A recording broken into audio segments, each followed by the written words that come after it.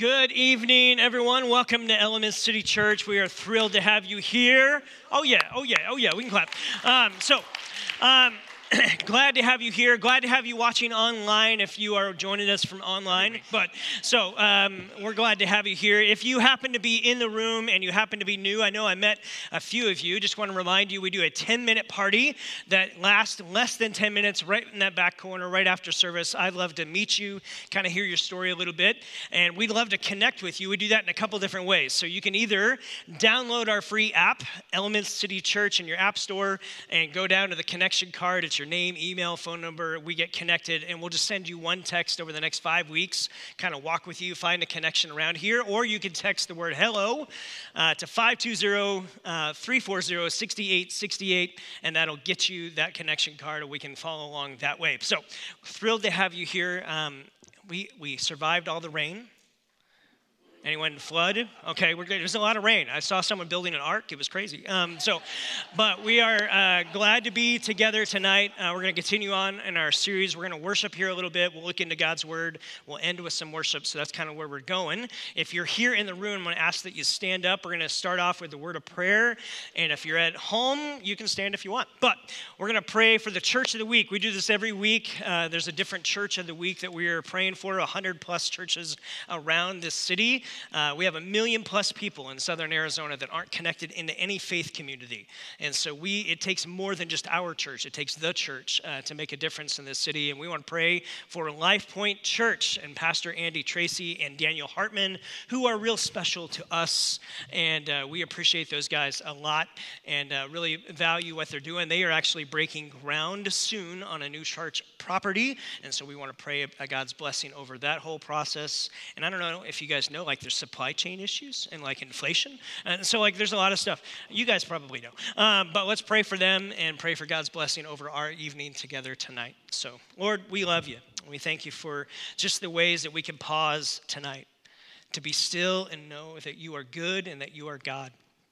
And so Father, we ask that in our time together tonight, that you would just minister to our hearts. You'd meet us in a special, refreshing way as we put our heart's attention and worship you. God, we pray for Daniel and Andrew at Life Point Church. God, we ask your blessing over them and all the endeavors that they're doing, all the ways that they're ministering to families in Northwest Tucson. We're asking that you would help them in the church building process that they're in, that you'd bless them with the resources they need, that you'd bless them with wisdom and discernment to continue to make a difference as we try to make a dent in the people that you're searching for in our city. We ask your best blessing over Tucson and over the people that you long to see connected into faith community. So, Holy Spirit, would you minister to our hearts tonight? Would you mingle in our presence? And that we would leave different because we had met with you. Father, for each one of us, we're at a different place in our journey, different place in our search for spiritual matters and spiritual things. And so we're just asking Jesus, would you be at work tonight as we worship you now? We pray in Jesus' name. Everyone said, amen.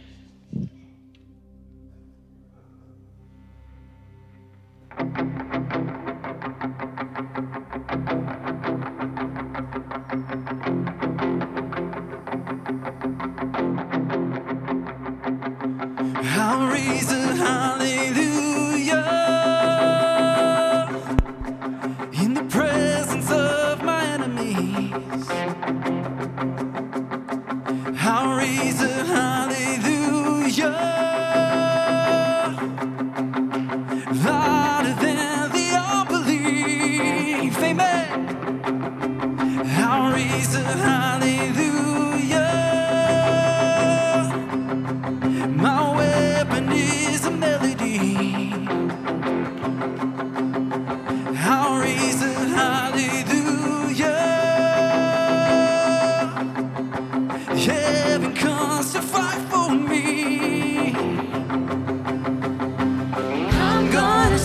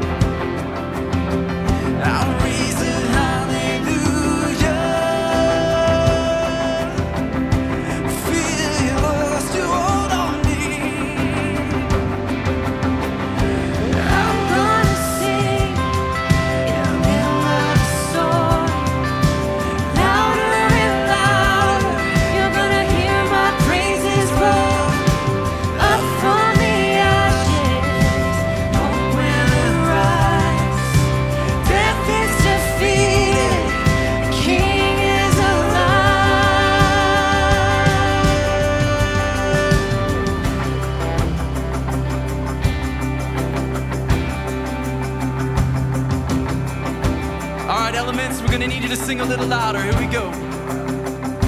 Sing a little louder. Sing a little louder. Sing a little louder. Sing a little louder. Sing a little louder. Sing a little louder. I'll sing a little louder. Sing a little louder. Sing a little louder. In the presence of my enemy. We're gonna sing a little louder. Louder than the unbelief. Sing a little louder. My weapon is a melody. Sing a little louder. Heaven comes to fight for me. Sing a little louder. In the presence of my enemy. Sing a little louder.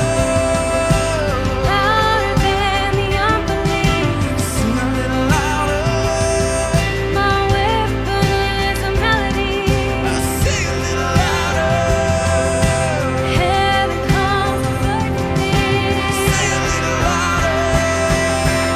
I'm gonna sing in the middle of the storm. Louder and louder, you're gonna hear my praises roar. Up from the ashes, hope will arise. Death is defeated, King is alive. I'm gonna sing in the middle of the storm. Louder and louder, you're gonna hear my praises roar. Up from the ashes, hope will arise. Death is defeated, the King is alive. I'll raise a hallelujah. I'll raise a hallelujah.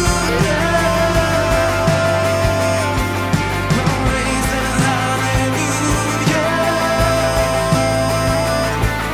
I'll raise a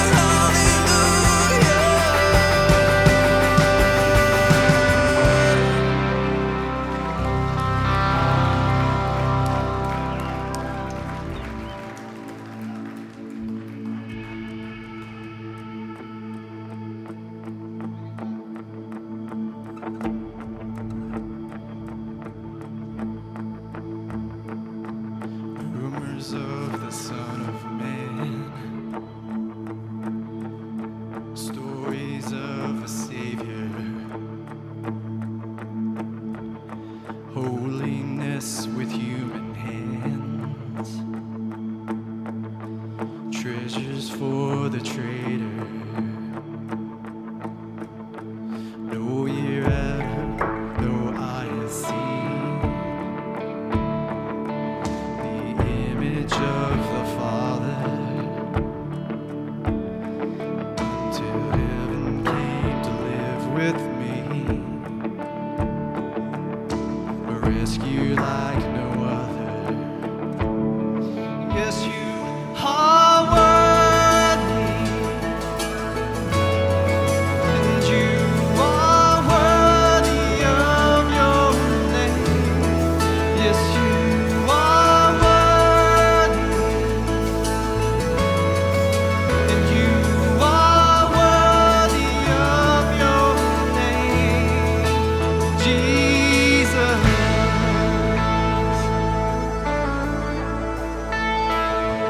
You did not speak, you made no sound. You died for your accusers. And as your blood fell to the ground, you redefined my future. And on the day that you arose, the darkness ran for cover. For the King of Kings has claimed his throne, now until forever. You are worthy, you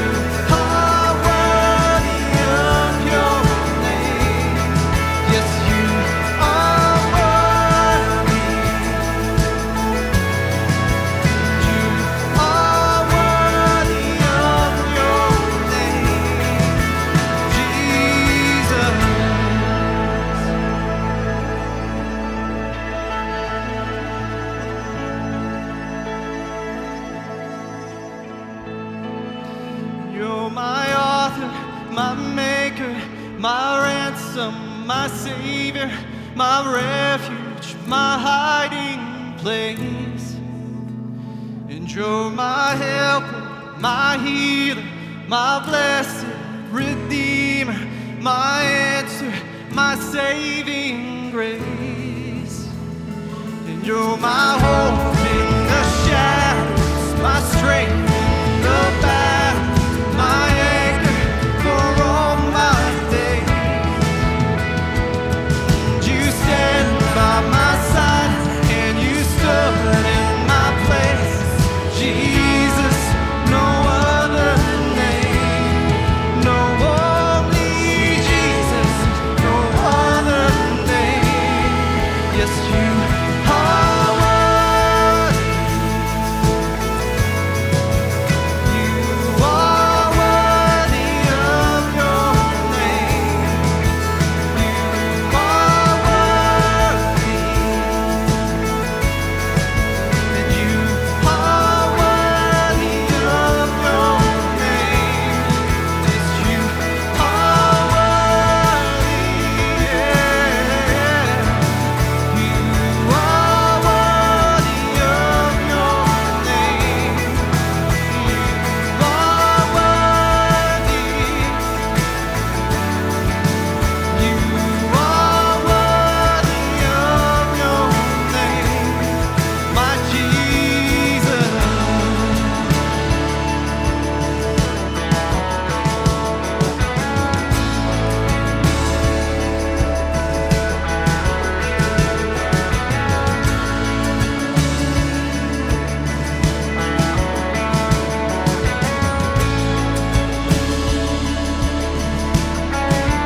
You are worthy, and you are worthy of your name, and you are worthy, you are worthy of your name, Lord Jesus.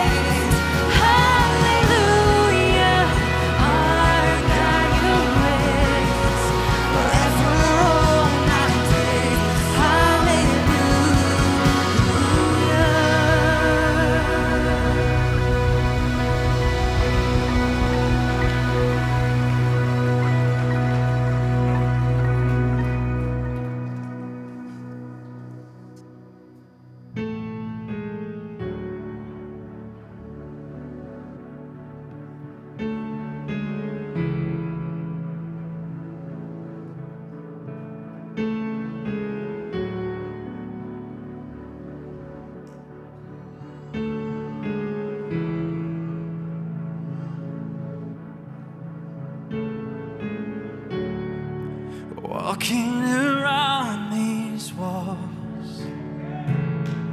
I thought by now they'd fall, but you have never failed me yet.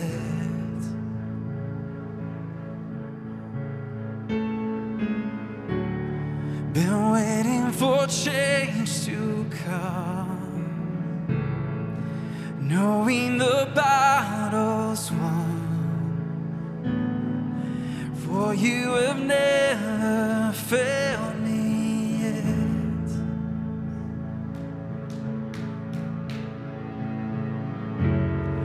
You promised still stands, great is your faithfulness, your faithfulness. I'm still in your hands, this is my confidence. You've never failed me yet.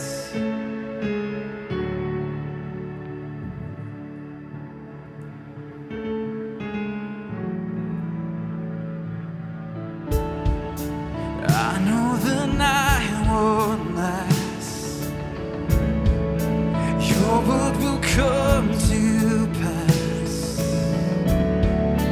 My heart will sing your praise again.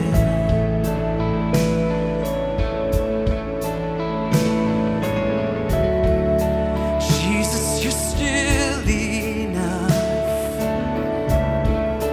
Keep me within your love. Oh, my heart will sing your praise again. His promise stands, amen.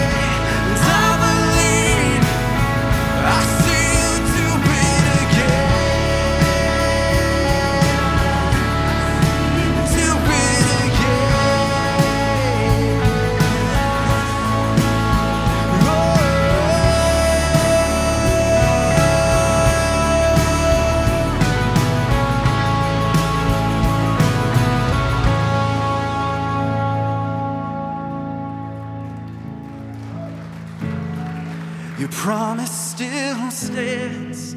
Great is your faithfulness. Faithfulness.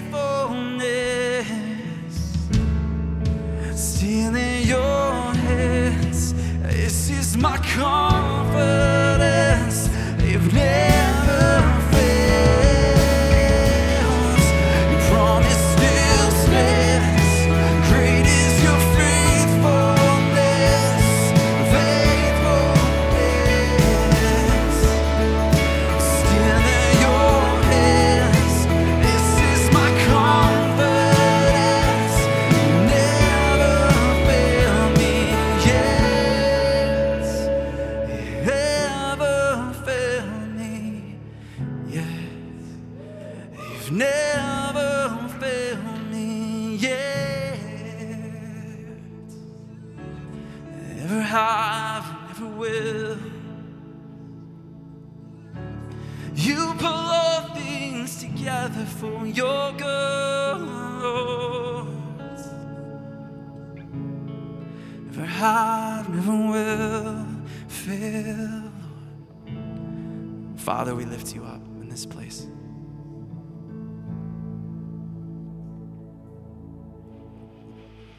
Your faithfulness, gosh, you're so faithful.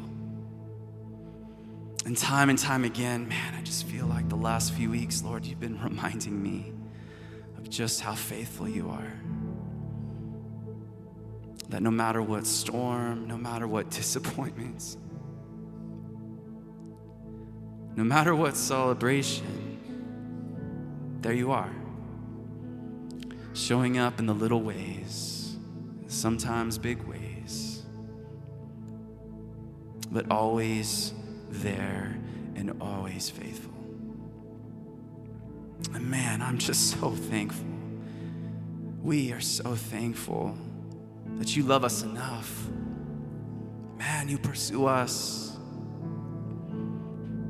You want to pull us in so that we might know your love, your character, who you are, your mercy, your grace, because gosh, darn it, this world can be so confusing sometimes. So many counterfeit representations of who you are, Father. I pray that we as a church would bear our cross well, that we would pursue you and understand your grace, your mercy, your love, your character, your unfailing.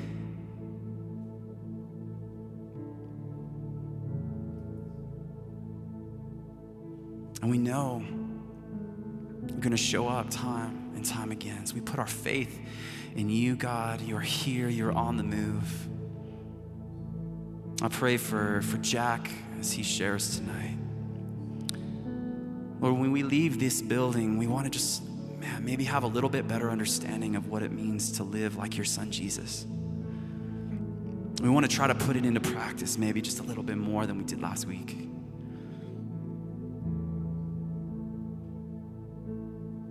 So, Father, I pray that your spirit would permeate into our hearts, Lord. Your goodness.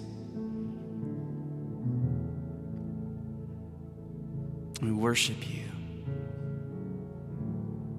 It's all about you, Father. So be on the move tonight. We know you're here. We're excited to see what you have to do, what you have for us, Lord. We love you. Amen. You guys can have a seat.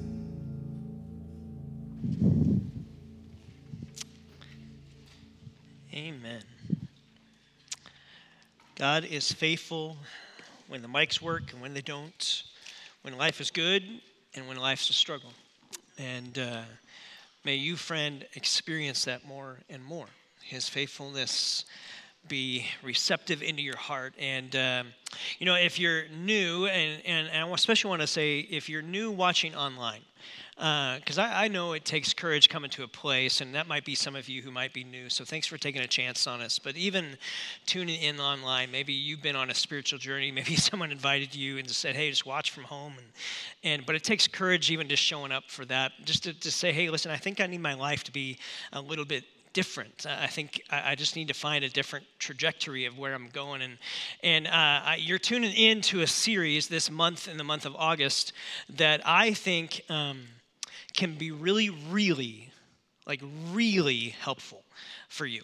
And so if you haven't been here the last couple of weeks, I just want to encourage you to go back online or go back through the app and catch back up later on this week, or if maybe you're tuning in even this Wednesday watching this, just that you would go back and that you would catch it, because I think there's some helpful tools in here that can help you and I as we kind of navigate our thought life. And what does the Scripture have to say about our thoughts? And that if we can get the thoughts of what the Scripture says about the truth and what we can live in, it'll actually help us live a better life. And so tonight, this is my favorite message in this whole series, so I'm going to try to keep it under 50 minutes. I'm kidding, Lyle. We've been debating about who's going to go longer, and Lyle has been in the lead right now, but tonight, so I'm going to try not to take the lead back. That was a total jab. Sorry, man. Love you.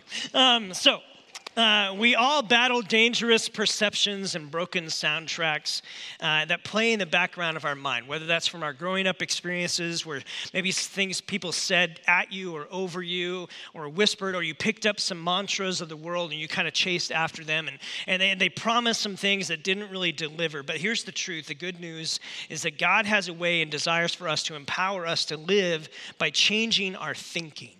And when you change your thinking, you can actually begin to change your life. And so the principles we're looking at is, hey, if we can figure out what the Scriptures have to say about our thought life, can actually begin to help us live the best life in that. And we've been taking this series from a book called Winning the War in Your Mind by Craig Groeschel. And we actually have, I think, a couple more of those books available in the lobby. If you want to pick them up, they're $15. You can get them on Amazon. If you are you don't want to buy the book, but you want something for free, if you go to YouVersion, you can actually download the Bible reading plan that goes with the book. It's like 7 days. It'll kind of whet your appetite a little bit, and then maybe you'll want to pick up the book. I highly recommend it. If you're a person who struggles with your own thought life, who's maybe you would say, if we were sitting at coffee and it was just you and I, and you can say, listen, I've got some broken soundtracks that I find myself listening to over and over. I know they're not true, but it's like I believe that they're true. And it kind of takes me down places. And if that's you, I'm telling you, I think this could be really helpful for you and can give you some handles on life, because what we think shapes who we are and the who we're becoming.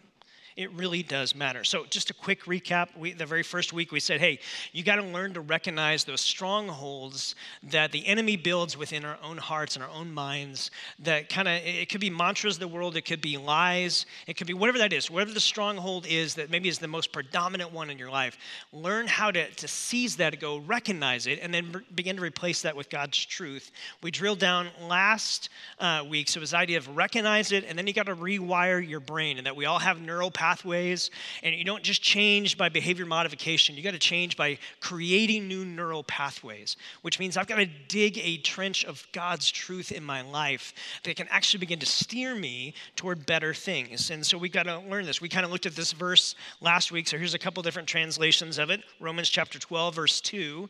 And I just want to challenge you to memorize this verse. You pick whatever translation you want to memorize it in, but it says, look, don't be conformed to the patterns of this world, but be transformed by the renewing of your what?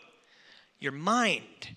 Your mind plays such a huge part of your life and the trajectory of where you go. I love how the New Living says it. Don't copy the behavior and customs of this world, but let God transform you to a new person by changing the way you think. Then you will learn to know God's will for you, which is good and pleasing and perfect. See, the truth is, you and I, we're all being conformed, molded in one way or the other, either conformed or molded into the ways of the world around us or into God's wisdom and His direction and His insight. And you and I get to choose. You are the captain of your soul. And you get to choose what you're going to listen to or what you're going to have mold or conform you. And so am I. And so often where the enemy gets us sideways or kind of sidetracked is he gets us to believe things that are not true and to begin to walk them out as truth. And they get us stuck in life. And so tonight I want to go a little bit further and begin to drill down into the third principle. So it's recognize, you got to rewire. And then tonight it's this idea of reframing. You and I have got to figure out how to reframe some of our negative thoughts. How many of you have ever had a negative thought before? Perfect. It's an all skate. We're all part of that. We've all had this idea of negative thoughts where we battle this sense of pessimism or bleakness or despondency or gloom or defeatism. And so we've got to figure out how to reframe some things, because you and I know, okay, every time I have a thought, I'm creating a neural pathway. And the more you think that thought, it's actually kind of smoothing that from a neural pathway to a neural highway, and because it's making it happen. And if you want to change, that could be for a good thing, or that could be for a bad thing.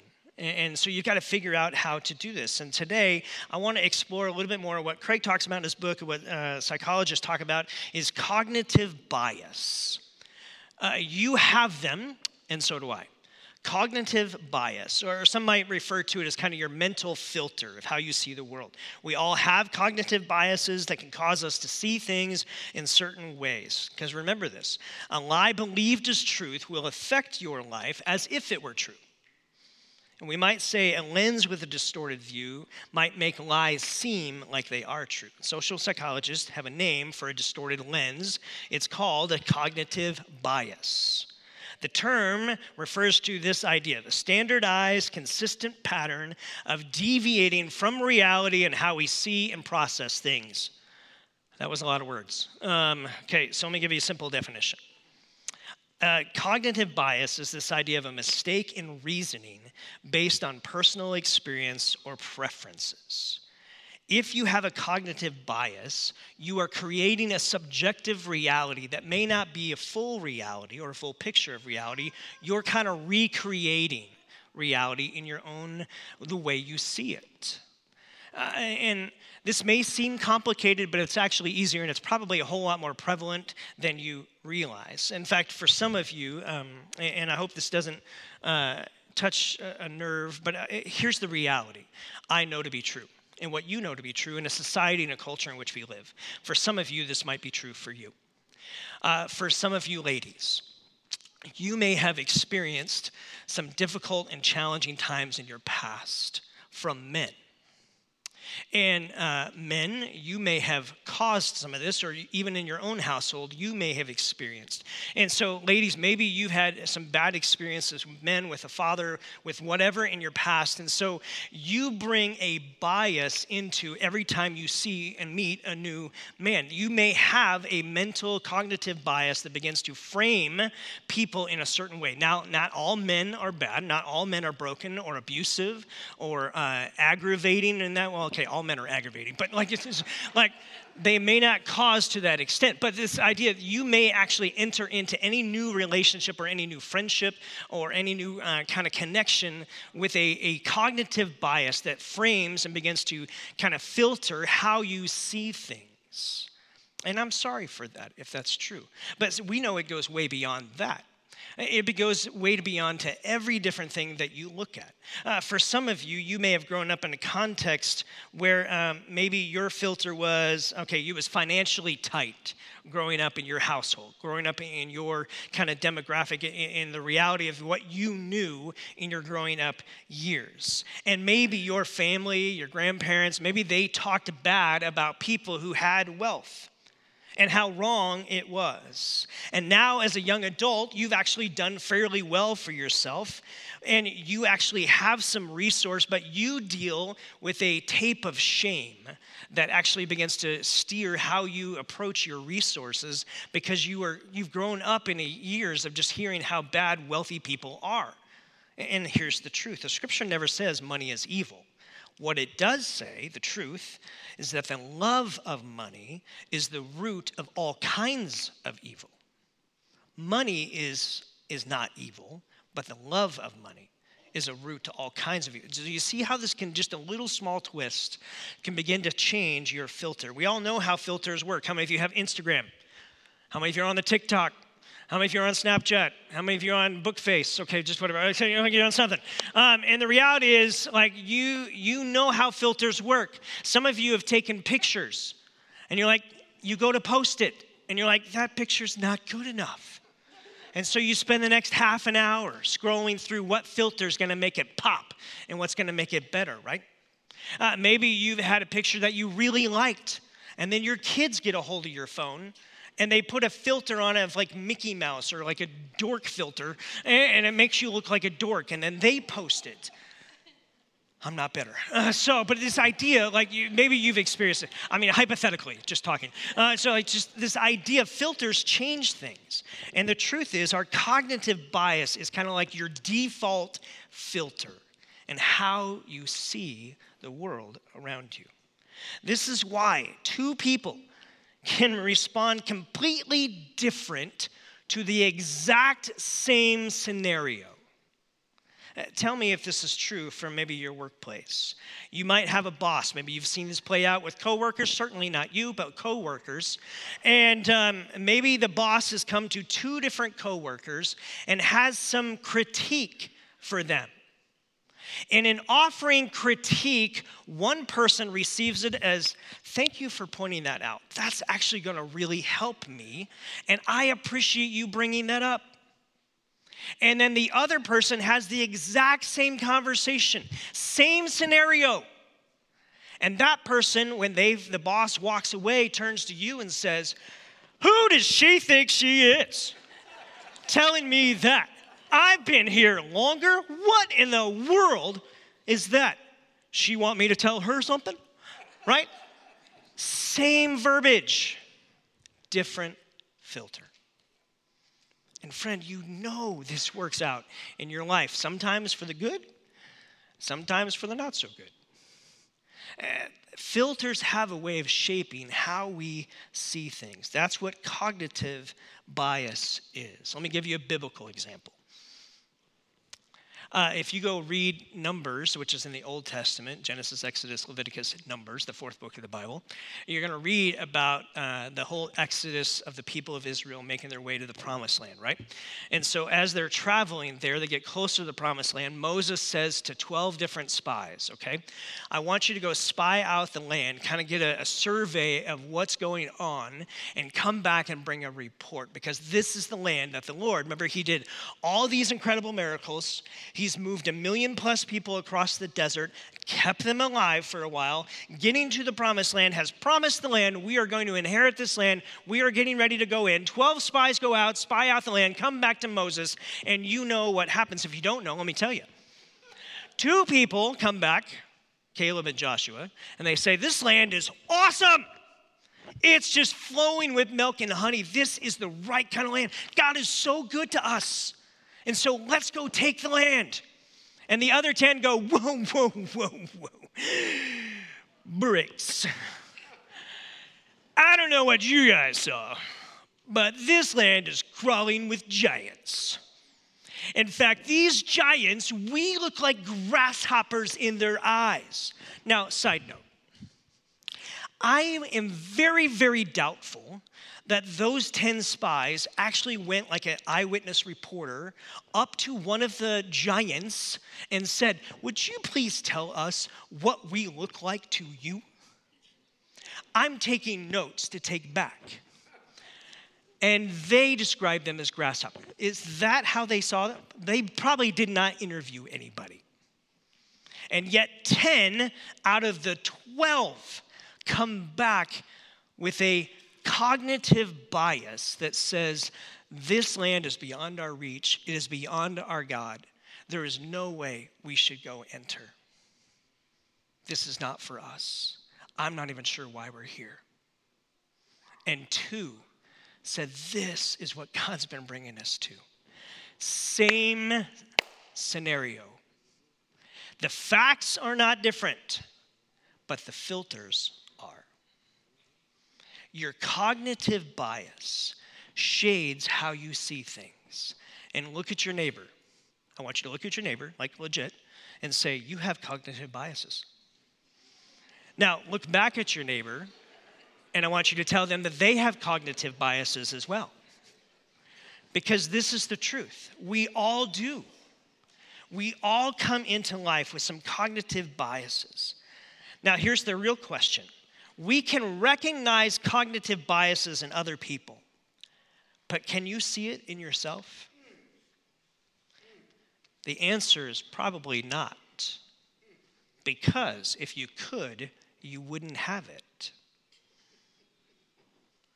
That's why it's so important for us to think about what we think about. You cannot defeat an enemy that you cannot define.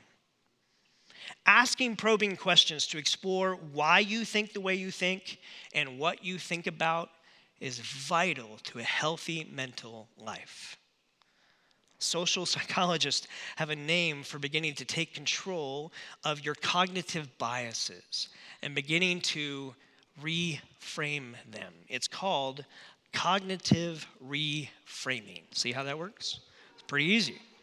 So I'm going to take my cognitive biases and I'm going to begin to try to reframe them in a way. I want you to picture with me, because I know you're all imaginative, that on my left-hand side is like a huge picture of a storm cloud. How many of you have seen the storms the last couple of days? This should be easy to recall, right? So a huge storm cloud, big storm, dark, spooky, okay? And on the right side of me, or your left, okay, this side of me, okay? And so like on this side of me, like clear skies, sunny and bright. How many of you live in Tucson? Okay, so you should be able to picture that because like we have 300 plus days of that a year, right? If you wake up in the morning and say, this is gonna be a cruddy day. This is just going to be so rough. I am so tired right now. I'm so exhausted. The coworkers I work with, I don't even know how they got hired here. I'm like I am carrying this department and I'm not sure, like they're okay people, like they smile occasionally, but I don't know how to deal with them and they're just too much, okay? And just like, I don't know how I'm going to deal with my finances. I just got all this kind of stuff. And you wake up and you've got a cloudy frame.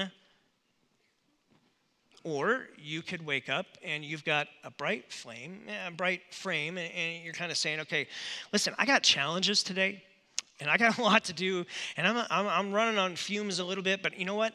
I got a good God who's with me. He's going to empower me. I'm going to make it through. The coworkers, I like them. They're good. Sometimes, okay, well, John, but anyway, they're good people. They care about our company. We want to see it do well, and so we're going to work together as a team. We're going to all pull. We're going to make it happen. We're going to pull this off. You're framing your day. And friend, you get to do that. I get to do that. No one can really do that for you. You get to frame it. And so as you work at this idea, let me just give you a definition of reframing, cognitive reframing. Here's a definition for it. Creating a different way of looking at a situation or relationship by changing its meaning. Our frame is how we see things. Cognitive bias says, listen, I'm going to predetermine how I'm going to interpret this. My filter is changing that. But reframing says I'm going to choose to let go of old perceptions that have not worked, and I'm going to choose a different, more godly, more truthful, more productive way of seeing things. See, reframing your past or pre-framing your future can literally change your life. Think about your life, the season of life you're in. Think about your expectations. For some of you, you're here, you're single, ready to mingle, and that's awesome. For some of you, you're hitched and like you're together. So for some of you, you are maybe somewhere in your journey, somewhere young, somewhere older, wherever you think about your life, your season of life. When you think about it, are there some expectations that you had that you wish you had accomplished at this point? Like if you were to go back in time and go, hey, when I hit this age, when I hit this season, this is what it's going to look like. And for some of you, maybe you've hit a lot of those things. For others of you, maybe you hit them and then it retreated a little bit. And maybe for others of you, you have those expectations and you're like, you're here. And you're like, why am I still here?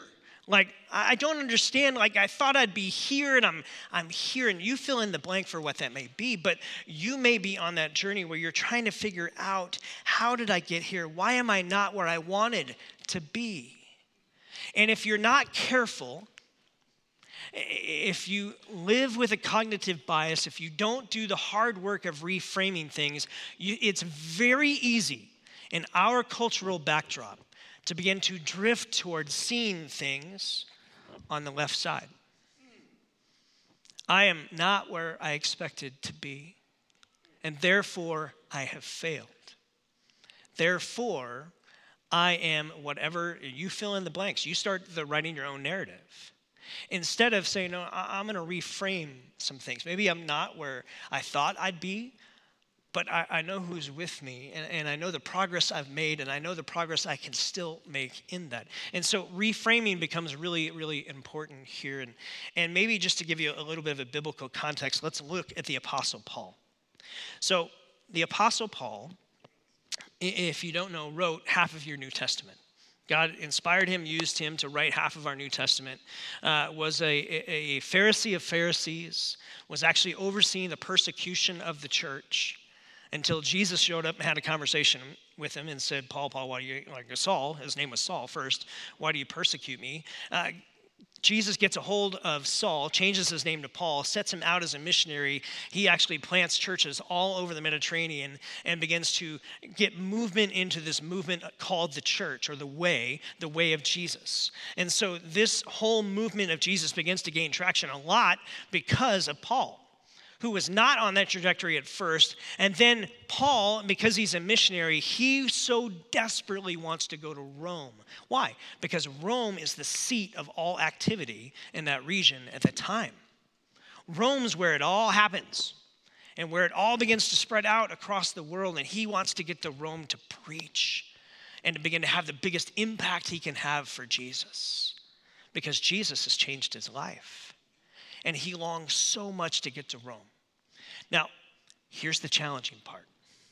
Paul ends up in Rome, but not as a preacher, as a prisoner. And he shows up as a prisoner under house arrest, where every 8 hours, a new Roman guard is chained to him to keep watch over him as he awaits a possible execution.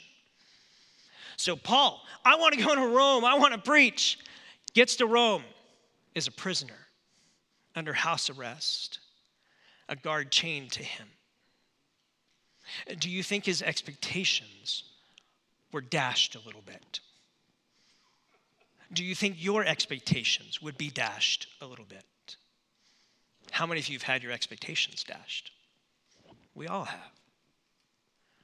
And in that moment, you can either lean into a cognitive bias, or you can lean into cognitive reframing.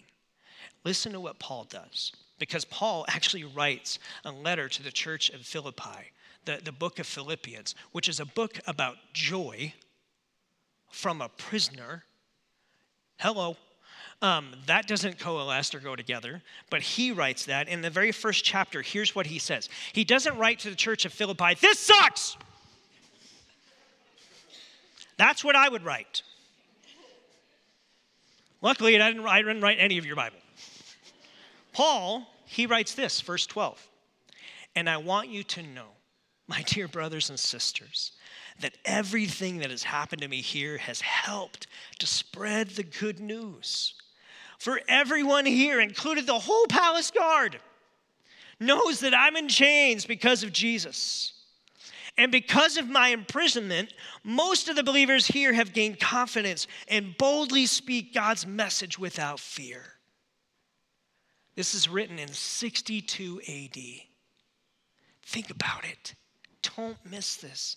This is Paul, who's under house arrest. And you know his attitude?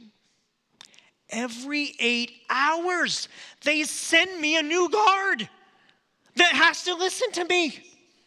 How awesome is that? These guys are the upper echelon. They hang out with Caesar. Like, they are the movers and shakers of this whole region. And I get a new one every 8 hours. Woo! They come to me. He's like Ric Flair in this moment. Like, it's just, that's a total wrestling joke. If you didn't get it, look it up. Okay, so, man, that was good. That was not my notes. Okay, so, every 8 hours, right? So Paul's writing this in 62 AD. Listen. 251 years later, do you know what happens? Constantine writes the Edict of Milan, which accepts Christianity. What was Rome trying to do to Christianity in that moment? Stamp it out. Crush it. Is Rome still around? Nope, bye-bye. Who outwitted, outlasted, and outplayed mighty Rome? Christians, the church.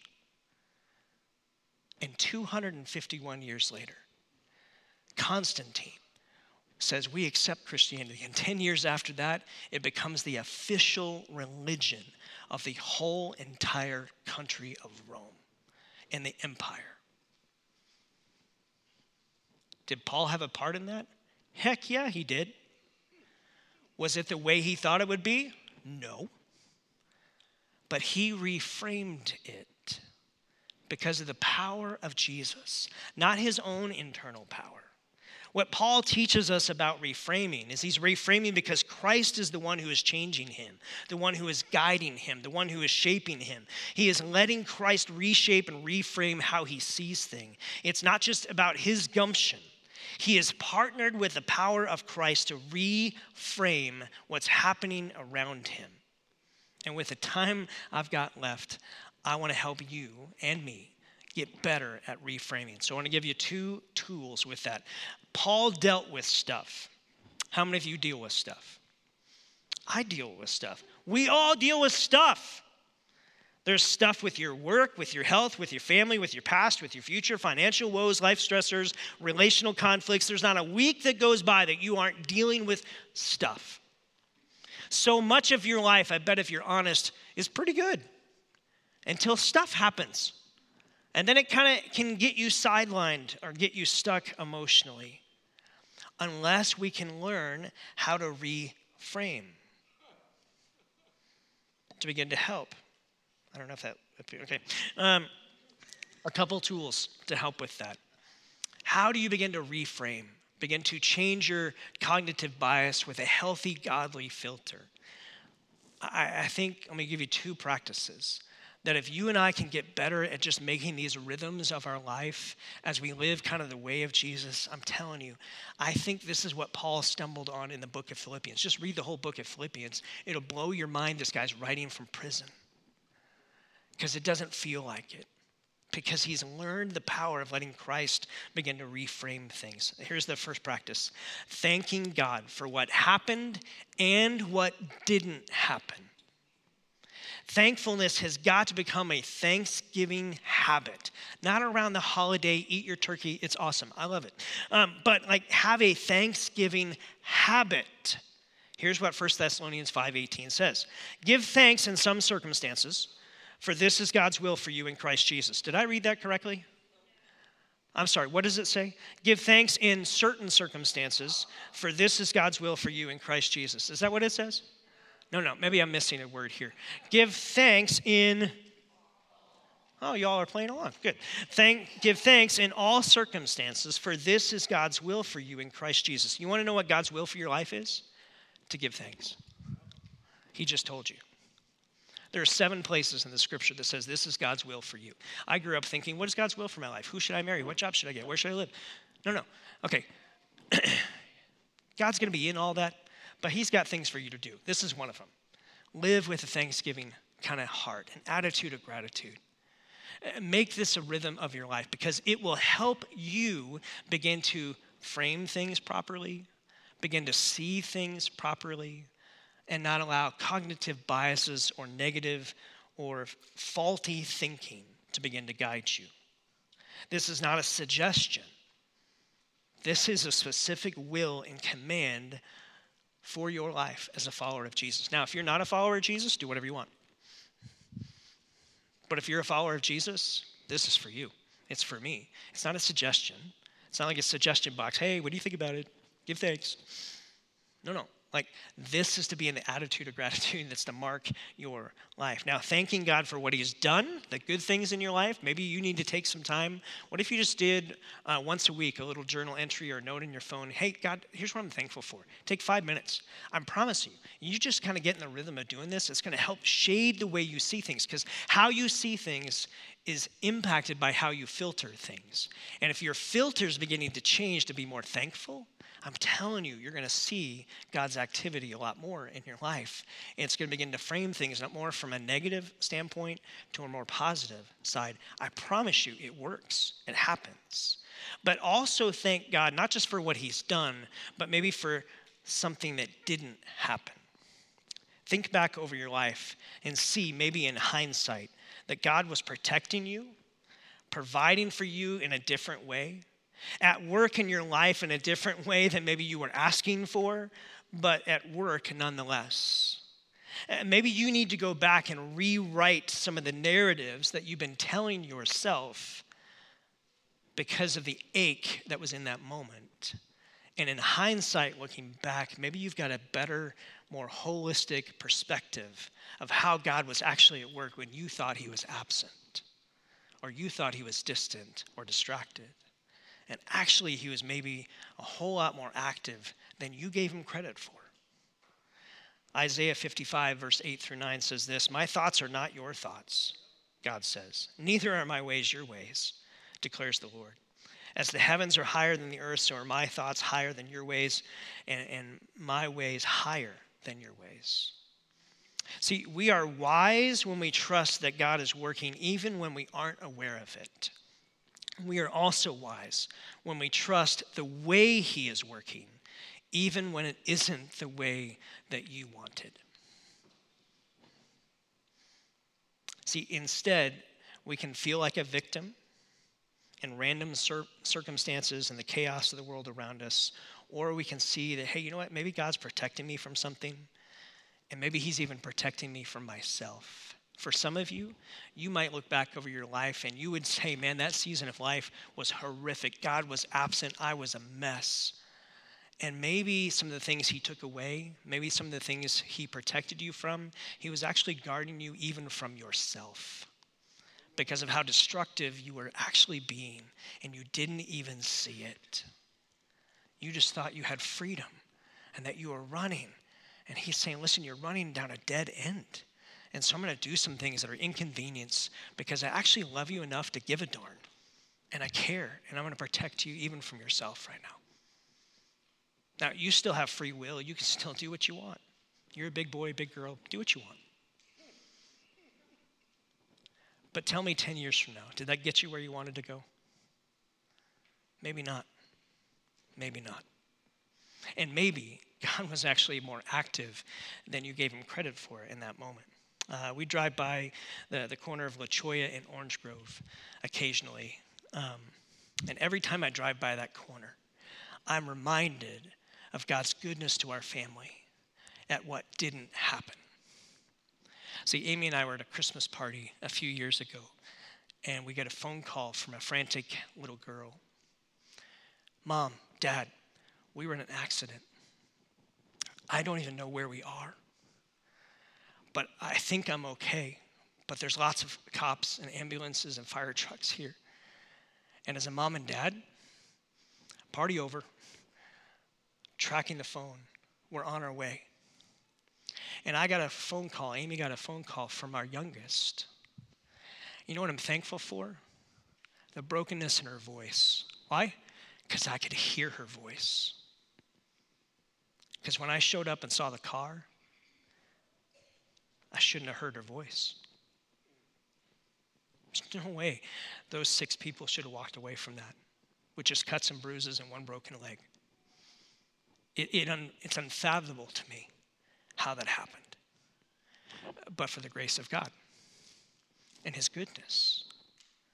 And I can look at that accident in one way and go, God, where were you? How come you allowed that to happen? Or I can look at it from the way and say, God, thank you for protecting. Because that should not be. And so I want to become intentional. See, if you learn to step back from your life a little bit, expand your perspective around God's goodness and activity, and not just zero in on the bad and the difficult and the challenging, because it's so easy to get stuck there, especially in a world that loves to foster negativity and brokenness and the hurt and the pain. And listen, that's all real. I'm not trying to ignore that. This isn't ignoring that. But this is saying maybe there's more to the story than just that, even in your life, friend. See, you will find what you're looking for, which leads to the second tool. Look for God's goodness. Make it a rhythm and a pattern and a practice in your life to look for the goodness of God. You will have challenges. The Bible says so. There are challenges that you're facing. They are legit and they are very real. You might have situations that are difficult and cause you a lot of questions, but friends, God is always at work around you. And if you look for it, you will see it. I want you to think of the difference between a vulture and a hummingbird. Two totally different birds. Vultures soar high in the sky searching. What do vultures find? What do they find? Roadkill, dead things, rancid meat. That's what they find. Vultures can sniff out a dead critter from more than a mile away. They've been known to fly 30 to 50 miles in search of rotten food. Now contrast that with the hummingbird. With wings that flap 20 beats per second, hello, that's fast. The small birds, what do they find? They don't find rancid, disgusting meat. They find sweet, life-giving nectar. Daily, each bird finds what it's looking for. And so will you. You'll find what you're looking for. If you want to find what's bad, what's wrong, what's not working, what's flawed and broken in the world, guess what? You will. Instead, if you want to look for where God is working and that see that God is still on his throne, that he is still moving around you and within you and still present and active and able to help, and God still answers prayer and that he's with you no matter what, you'll find that too. Cognitive reframing is empowering you and Jesus to determine the meaning of a situation or past circumstance or a future that's coming your way. And together with you and Jesus, you can begin to reframe what happened to you or what's in the process of happening as you live life. When we reframe what happened in our yesterdays, it can begin to change our todays and our tomorrows. Here's the takeaway for today. You cannot control what happens to you completely, but you can control how you frame it. You have that power to do that. And you have the power of Jesus as a follower of him to go back and begin to reframe past scenarios, present realities, and the future that unfolds in front of you. But you and I have to learn to partner with God. You will have cognitive bias. Now, for some of you, you may have a filter in life, a frame that was thrust upon you. Maybe it was your dad who said you'd never amount to anything, a mother who made you feel unattractive or overweight even when you lost weight. I mean, it's kids at school who told you to accept the fact that you're going to be a loser, a grandparent who insisted that, hey, rich people are not important and you'll never be a person who makes it in this life. Maybe you have a cognitive bias that was constructed by other people and you chose to believe it, but you don't have to. You can actually begin to reframe. You get to choose what filters and frames you utilize to see and experience the world. So here's the simple questions as we close. Are there any stories in your past that you need to go back and surrender to God and have him help you reframe? Ways that maybe he was a lot more active in the background than you ever gave him credit for, and you actually held it against him. But he actually protected you from yourself and from the reality of what was going on around you. Maybe he orchestrated people and circumstances that began to unfold to woo you to himself. Like in your past life, you were like, God, schmod, nothing to do with him. And yet he was actually more active in your life, beginning to put people in your life to make you aware of his reality. And today your life is different because of that. And maybe you just didn't see it at the time. See, we're not going to interpret the goodness of God through our circumstances. We're interpreting our circumstances through the goodness of God. He comes first. And so you begin to put the truth of Scripture all over your life and let that begin to reframe you. You want to look for God's filter. God is an ever-present God who is active with you, friend. As a follower of Jesus, that's his promise. He's never going to leave you nor abandon you. The cross of Jesus says grace is for you. It's for your yesterdays. It's for your today. And he's got you for your tomorrows. The hope that Jesus is coming back to make things right one day and you'll get to live eternity with him, that's the promise that begins to have an unflappable kind of hope even when the circumstances around you are challenging. You can begin to reframe the reality and actually begin to see reality instead of a made-up one based on your cognitive biases. And so, friends, God, that's when we pray. We want to become people that can reframe. And Jesus, that takes your power. That takes your presence. That takes your activity. That takes your grace to invade those areas of brokenness where the broken soundtracks play. And that takes your calming presence to come into the chaos of our past and to begin to help rewrite and reframe some of the narratives that we bought into, where the enemy has said, this is the reality, and it's nowhere true. So, Father, I pray for each one of us.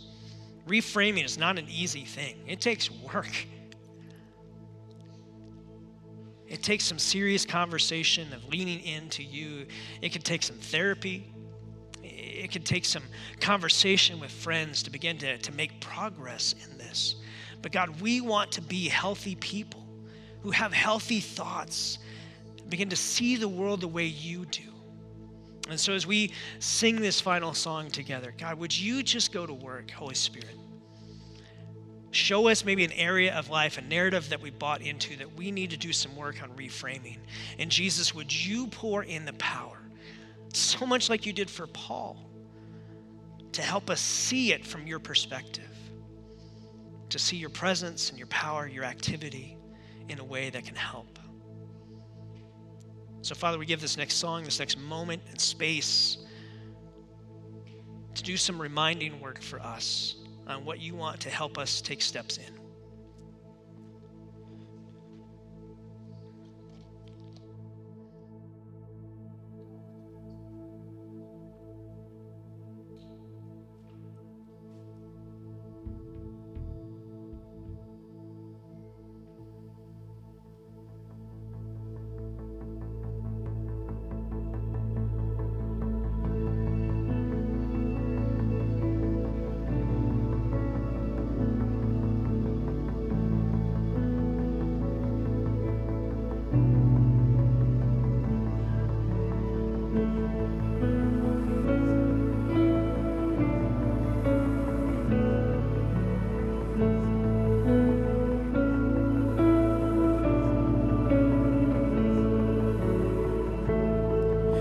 Secret place where I see your face, you take me there again. You can search my heart in the deepest part, from beginning to the end. To you my eyes are lifting, to you my prayer is rising up. You've captured my attention, consume me, God, give me your heart abandoned, ever after you alone. Gold and silver, you can take it. All I want is you, my Lord.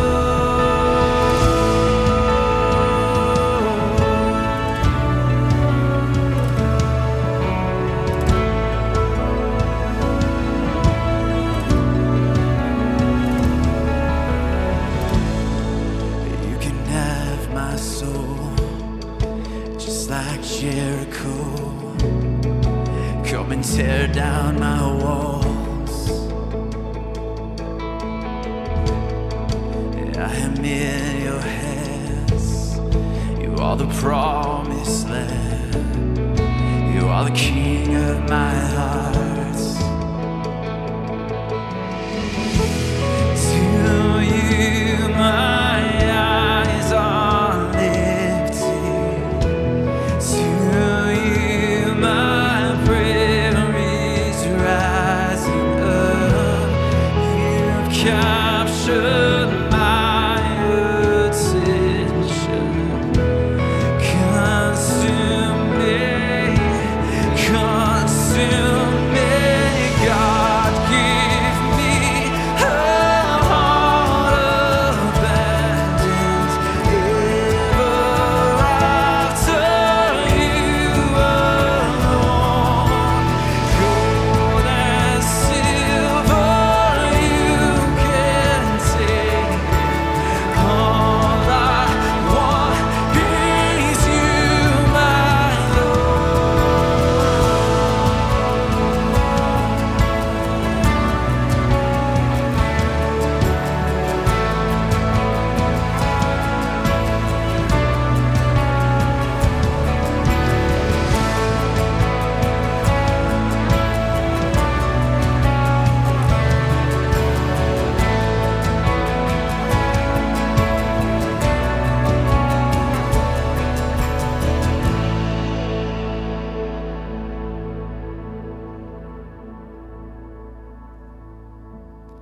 And when I've been the fool and I hid from you, you still call out my name.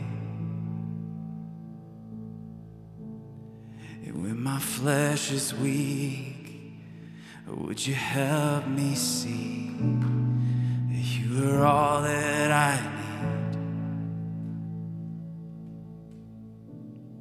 You are all that I need.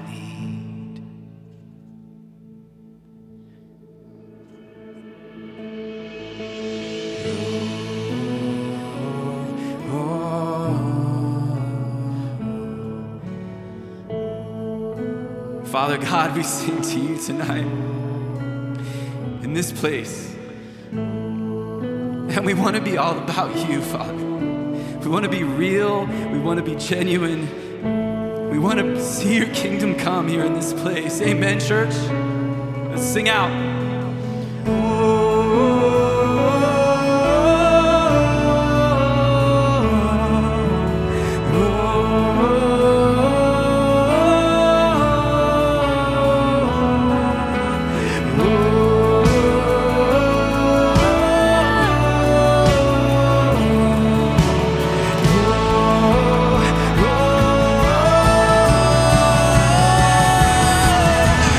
God, give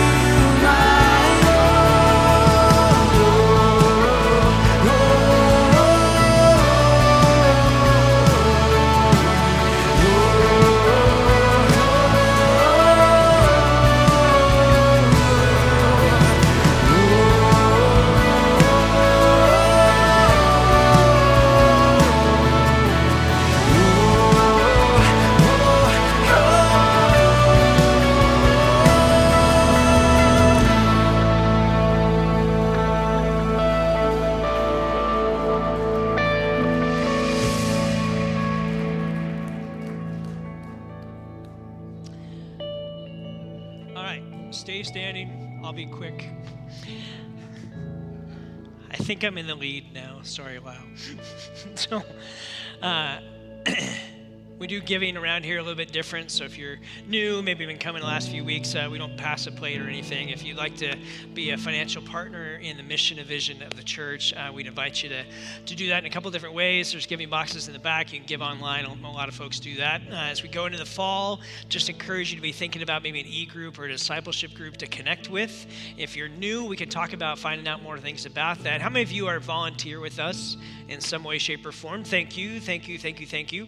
We are doing a volunteer rally this coming Saturday evening, and we'd love to feed your face and celebrate with you. And if you like food and you've been thinking about maybe wanting to join a volunteer team, we'll even let you come too. But in the app, you can actually let us know, and you can register for that, and that way we have enough food for you. And so we'd love to invite you to that. 10-minute party happens in about 32 seconds right back there. Karen's there. I'll be there. Love to meet you. If you're new, if you're online, drop a note. Matt will follow up with you. We'll get back with you. And we do have a group that goes out to dinner every Sunday night. Tonight is Barrow's Pizza on, what road is that? Wilmot. On Wilmot, Barrow's Pizza there. If you want to join that group, you're welcome to do that. Let me just ask God's blessing over us as we go. Father, would you help us to reframe, to see life, to see our Monday, our Tuesday, our Wednesday, to see the stuff that happens from your perspective. And with your power and your presence alongside us every step of the way we pray. In Jesus' name. God bless you, friends. We'll see you next week. Wrap up the series together. I'll meet you at the 10-minute party.